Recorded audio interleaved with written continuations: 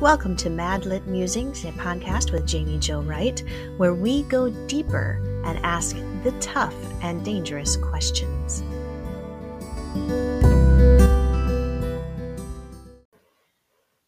Today's episode is sponsored by Revell and Bethany House Publishers, which are divisions of Baker Publishing Group.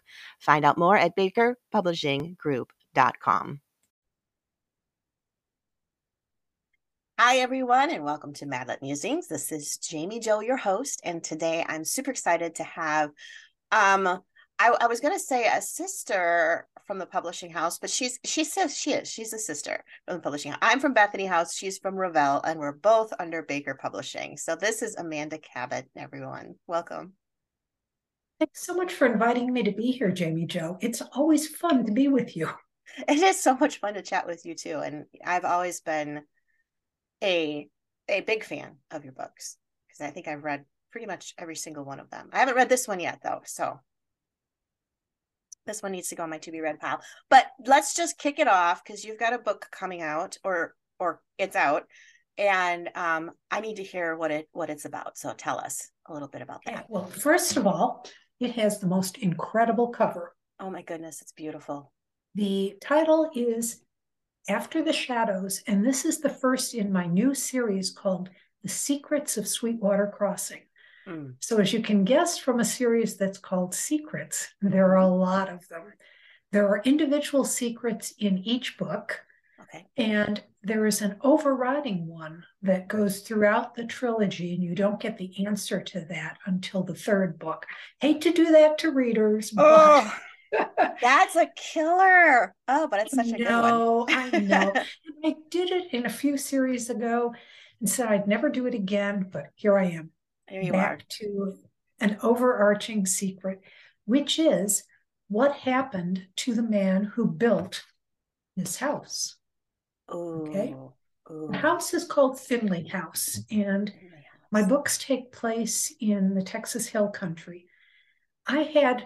When the cover was first released, when we did the cover reveal, one of my friends who lived in the Hill Country sent me an email that said, gorgeous house, but where in the Hill Country did you find it?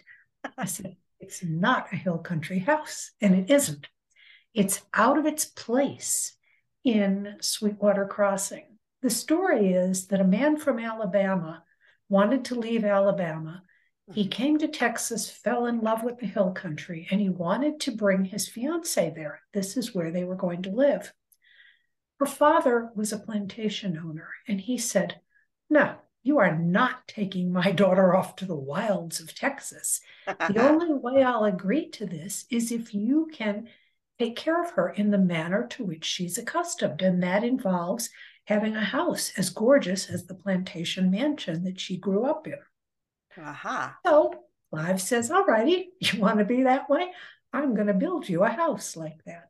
So he builds this house, and everybody in town goes, I don't know about this, but Clive's a pretty nice guy. So they put up with the fact that this house is decidedly out of place. Yes. In a town founded by Germans who are very practical. I mean, they have smaller houses. There's nothing. You don't need a dual staircase going up to the front, and you don't need columns on it. Finley House has all those things. I love it. So the house is basically finished, and the war between the states begins. It's January of 1861, and the southern states are starting to secede. Clive, the man who built the house, disappears. He leaves abruptly. He doesn't say goodbye to his friends. He just leaves. And everyone assumes that he went back to Alabama to fight with his countrymen. Is that what really happened? Well, maybe not. Meanwhile, his best friend is the minister in town, Joseph Vaughn, and Clive knew he was going to be going back to Alabama to get his fiancée and bring her back. And he said to Joseph, look, you and your family need a bigger place. The parsonage that you're living in is way too small for a family with 3 daughters in it. So why don't you move into Finley House and stay there until I come back? Well, it's 20 some years later, and the family is still living there. Oh my goodness. Clive never came back. Wow. And you're not going to tell us why until the end of the third book? I'm not. I mean, I can't spoil the story. Besides, I haven't finished writing the third book, even though I do know what You happens. do know what happens. Okay. I was going to Yeah, say, I do. well, I you're do. like me. Sometimes it's the last few pages and you're like, oh, that's what happened. Oh, well, that sounds super exciting. And so that's the overarching story. And then this is obviously the first book. So who's the main character in this book and what does that center on then? Three sisters in the family, and they're part of what we would call a blended family, although, of course, no one used that term in the 19th century. Right. Emily is the oldest. Her mother was a widow, and Emily is part of her first marriage. Emily's mother marries Joseph, the minister, who had a daughter of his own, Joanna. Okay. And then the two of them have a third daughter, Louisa. Aha. Okay. Readers don't meet Joanna in the first book. There are references to her, but she's off in Europe. She's a pianist and she's studying with maestros in Europe. Meanwhile, Emily left Sweetwater Crossing something like 15 months before the book started because she fell in love with this man who came to town in search of a bride, and he married Emily. And they went off, Emily thought, to live happily ever after. Didn't work out that way. It turned out that it was an abusive marriage. And she wanted nothing but to get out of this marriage. But, 19th century, she's not going to divorce. Right. Especially being a minister's daughter. Right. And fortunately, her husband is killed in a bar fight. And no one's really sorry about that, least of all Emily. Right. But she finds out she's inherited nothing. He's left the ranch to a distant relative, so she has nothing except the horse that her parents gave her as a wedding gift. So she returns to Sweetwater Crossing. She knows that her mother has just died.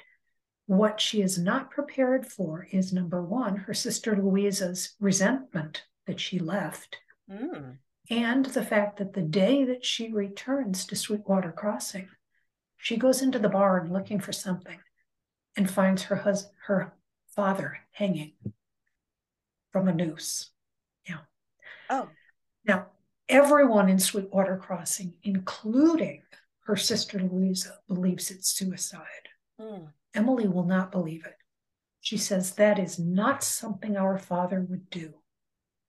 And Louisa says, Emily, just accept reality. I mean, the man has a noose around his neck. Right. Right. And she is determined to prove that it was murder and not suicide. But meanwhile, the plot thickens because you can imagine, as the victim of an abusive marriage, she's very, very wary about being around men.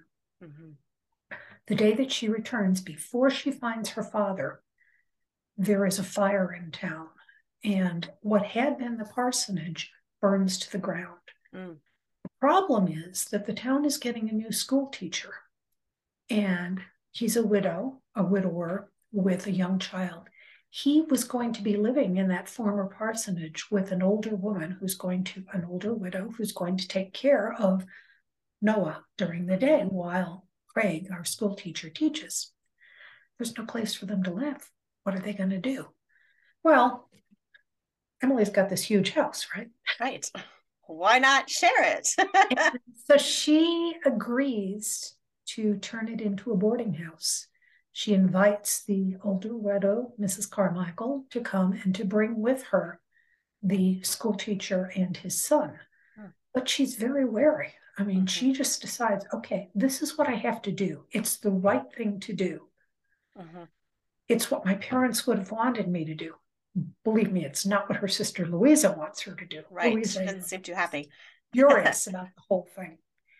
But she says, okay, Craig and Noah can come and live here. But again, she's going to make sure that she's never alone in a room with him. Right. She's not going to set her up for any kind of problems. Now, as you can guess, historical romance, eventually the two of them are going to find their way together. But it's not necessarily the easiest way. Right, right. Well, it sounds like quite the adventurous book and lots of mystery involved in the story too, because I have a very strong feeling that Emily is more correct than her sister, and that there is definitely more to their father's passing. I definitely have a feeling there is. It's not easy to find out what happened. No. And it's funny. I've been watching different for the book that I'm writing. I've been watching different crime show televisions about forensics and all of that. And back then they did not have what we have today, and even some of the logical common sense conclusions that you can draw today hadn't really been explored back in that time period. No such thing as DNA. Right. That's actually a really recent thing too. I'm always surprised by that, but well, this sounds super exciting. So let's take a quick break, and then when we come back, I want to talk to you a little bit more about the angle of the life that Emily has come out of and how you resolve the concept of having been in an abusive relationship and experiencing the healing as you come out of that. Or does she experience healing? So I'd love to talk more about that when we come back.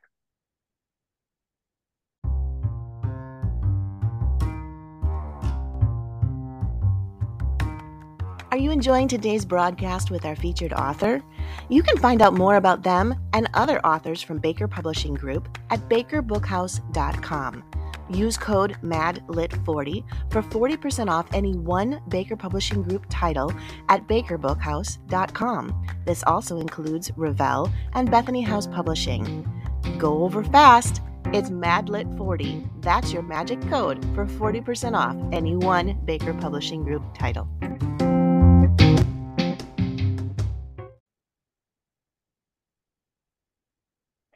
All right, we are back today with MadLit Musings podcast and Amanda Cabot. And we are talking about After the Shadows, which is book 1 in her Texas Hill Country series. And there will be 3 of them. And we've already found out we're going to have to read all 3 books to get a completion of the mystery of the Finley house. But we were talking a little bit about Emily, who is your main character in this book. And Emily has come out of a marriage that was abusive, and is pretty much, from the sounds of what you've said, trying to make her life an existence without a repeat of history. So take us a little bit into your thought process of why did you choose that type of a subject line? It's a pretty heavy subject line to dive into in Christian historical romance. Interesting, because I've had people say, well, it's such a modern problem. And the reality, of course, is it's not. People are fundamentally the same and have been for forever. Yeah. Now, admittedly, people weren't as open about topics like abuse as we are now, but that doesn't mean it didn't exist. What I have found is that, first of all, I believe in the healing power of love. I believe in that love between a man and a woman heals, and God's love heals us. And if there is a single theme that my books have, it is that healing power of love. And I like to show that. And of course, as I tell people, the more wounded the person is, the greater the healing can be.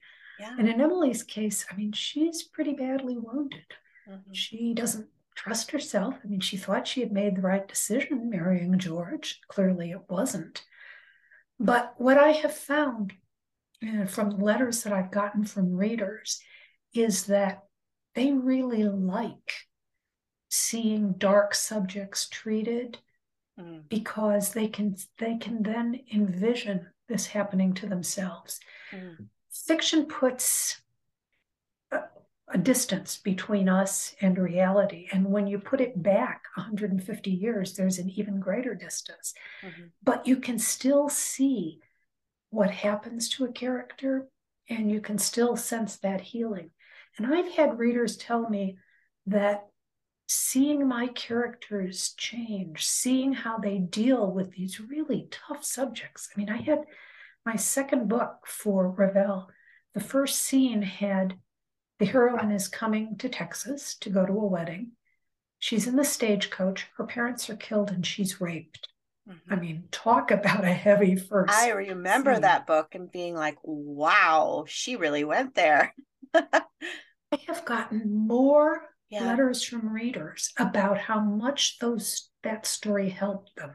Mm. I've had people say that they saw more when they watched how Priscilla recovered from this horrible, horrible event. That helped them through their own problems more than nonfiction books did, more than therapy did. And it's because, I mean, fiction is very powerful. Mm-hmm. And so, yeah, I mean, I hate writing about these subjects, and the research that I have to do Mm-hmm. frequently has me in tears. Yeah. Because, of course, as authors, we identify with our characters and we're putting ourselves in their heads. And, it's like, oh, this is not a good place to be. No. But when you come out on the other end Mm-hmm. and the person is healed, the person has overcome these almost incredible, unsurmountable obstacles, there's also this wonderful feeling of, yes, this is the way it is supposed to be. Yeah. Yeah. And it doesn't seem like that. I mean, when you have traumatic events, whether it's in real life or in fiction, um, they almost seem so surreal that the idea of being able to come out on the other side and be joyful, have joy again and have happiness seems to be so unreachable. How do you take your character? Obviously, it's fiction, but how do you take your fictional character through that journey? What are some things that they might experience that helps to bring them healing? In the very specific case of After the Shadows, Mm-hmm. we have Emily who's afraid of men, justifiably, Right. um, because she thinks they're brutal. She Mm-hmm. thinks they can be quick to anger, even though her father wasn't like that. I mean, but she's looking at her contemporaries, and Right. Right. and now she's got Craig living in the house. Well, Craig is a widower, and he's very unusual for the time period in terms of his techniques as a teacher. Okay. He does not have a dunce stool in the front of Mm. the classroom. He does not cane his students when they misbehave. He says there is no reason to humiliate them. He has other ways of dealing with problem children. And she sees that. She sees how gentle he is with his son, how loving he is. Craig uprooted his life. They lived in Galveston, but he realized his son was not getting over his mother's death. And even though people told him, oh, yeah, Noah's little, he'll forget. Noah didn't forget. Mm. And so he uproots himself. He moves to the hill country because it's the right thing to do for his son. Mm. And it is the right thing. I mean, Yeah. Noah recovers and he becomes very attached to Emily. Mm. So Emily is watching Craig and seeing that he's so very different from George. Mm-hmm. And that helps her along the way. And then he becomes part of the process of finding out what happened to her father. Ah, And so the two of yeah. them work together to resolve that mystery. Mm-hmm. Meanwhile, their attraction to each other is growing. I mean, Yeah. Craig had no intention of marrying again. His was a really, really happy marriage. Mm-hmm. His wife died in a freak accident. Mm-hmm. And no one was going to replace Rachel. Right. Well, Right. Emily doesn't replace Rachel, but Emily gets to have her own place in his life. Oh, I love that. And I love too when you look at healing from traumatic events and really specifically in the situation of abuse. There's such a stark difference between an abuser whose motivation is selfish and self-centered, and then someone like your Craig character, um, or even in real life, when they're willing to sacrifice on the behalf of not just the people they love, but people that they may not know very well. But you look at that story that you wrote where he relocates and pretty much uproots his life for the sake of his son. That's a pretty, we talk about red flags in relationships. To me, that's like a really big white flag flying, like, yes, that's what you want to look for. Says it's someone who isn't concerned only about himself. And Right. George, the villainous husband, ex-husband, former Mm-hmm. husband, whatever we're calling him, Yeah. only thought of himself. Yeah. Yeah. Absolutely. Absolutely. Oh, I love that. I mean, I don't love the darkness or the trauma, but what I do love about fiction, like you were mentioning earlier, is the beauty of the promises that are able to be communicated through fiction in a way that affects readers very personally. Readers tend not to laugh a lot when they read my books, although I try to inject some humorous times, but Mm-hmm. they know that it's going to be a struggle for my Mm-hmm. characters, Mm-hmm. but that at the end, it does work out. I mean, that's the contract that a romance author makes with her readers, Right. that no Right. matter what we put our characters through, there will be that happy ending. Yes. Yes. But you know, some people say, well, that's just not realistic, or that just doesn't happen in real life. And really, I think both you and I can attest in our own faith journeys and our own life stories and our own traumatic events that the Lord really does provide a happily ever after, whether it's here or in eternity. But that is truly the hope that our faith is based on, right? Yeah. Yeah. I love it. So if your readers are picking up this book and they're going to read it for the story, they're going to read it for the entertainment, what else, or what is your biggest wish that you hope your reader walks away from after reading Emily and Craig's story? That they will see the healing power of love. Okay. Mm-hmm. Yeah. Yeah. And that they will understand that, you know, the story about we're never given more than we can handle, even though it may seem like it at times. That, yeah, there is a light, and there is healing. Yeah, I love that. That's awesome. Well, Amanda, how do readers find this book, find this trilogy that's coming out? Because they're coming out pretty fast here too. Like, we don't have to wait a whole long time between books. No, they're coming out faster than normal for me. It used to be one a year. Every March you could count on it. Well, now this one just came out. The release date was March 21st. Mm-hmm. The second book, which is Against the Wind, has an October 3rd release date, and it's already available for pre-order. Wow. Any place you look. All right.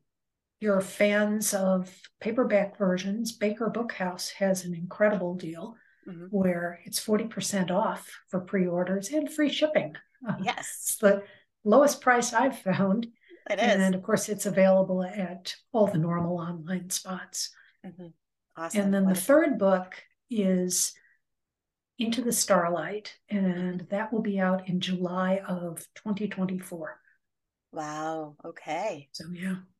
All right. So, readers, you don't have to wait like 3 years to find out the culmination of this story.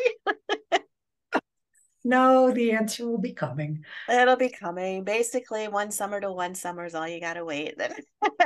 So, get all 3 books on order. Get the first one now. Get the second one in October, and get the third one next July. And if you have them all in order, you don't have to remember to order them. Although I don't know if the third one's available for pre-order. Third one's not available for order yet. I'm being overly ambitious, but hey. Oh, and what is your website or a place where readers can find out more about you personally too? Real easy, www.amandacabot.com. So if you can spell my name, you can find it. All right. Sounds great. Well, Amanda, I am so happy to have you with me here today. And maybe we can revisit this interesting house this October with book number 2. So we'll have to have you back. Thanks again for inviting me. It is such a pleasure to be with you, Jaime Jo. It's a lot of fun to be with you too.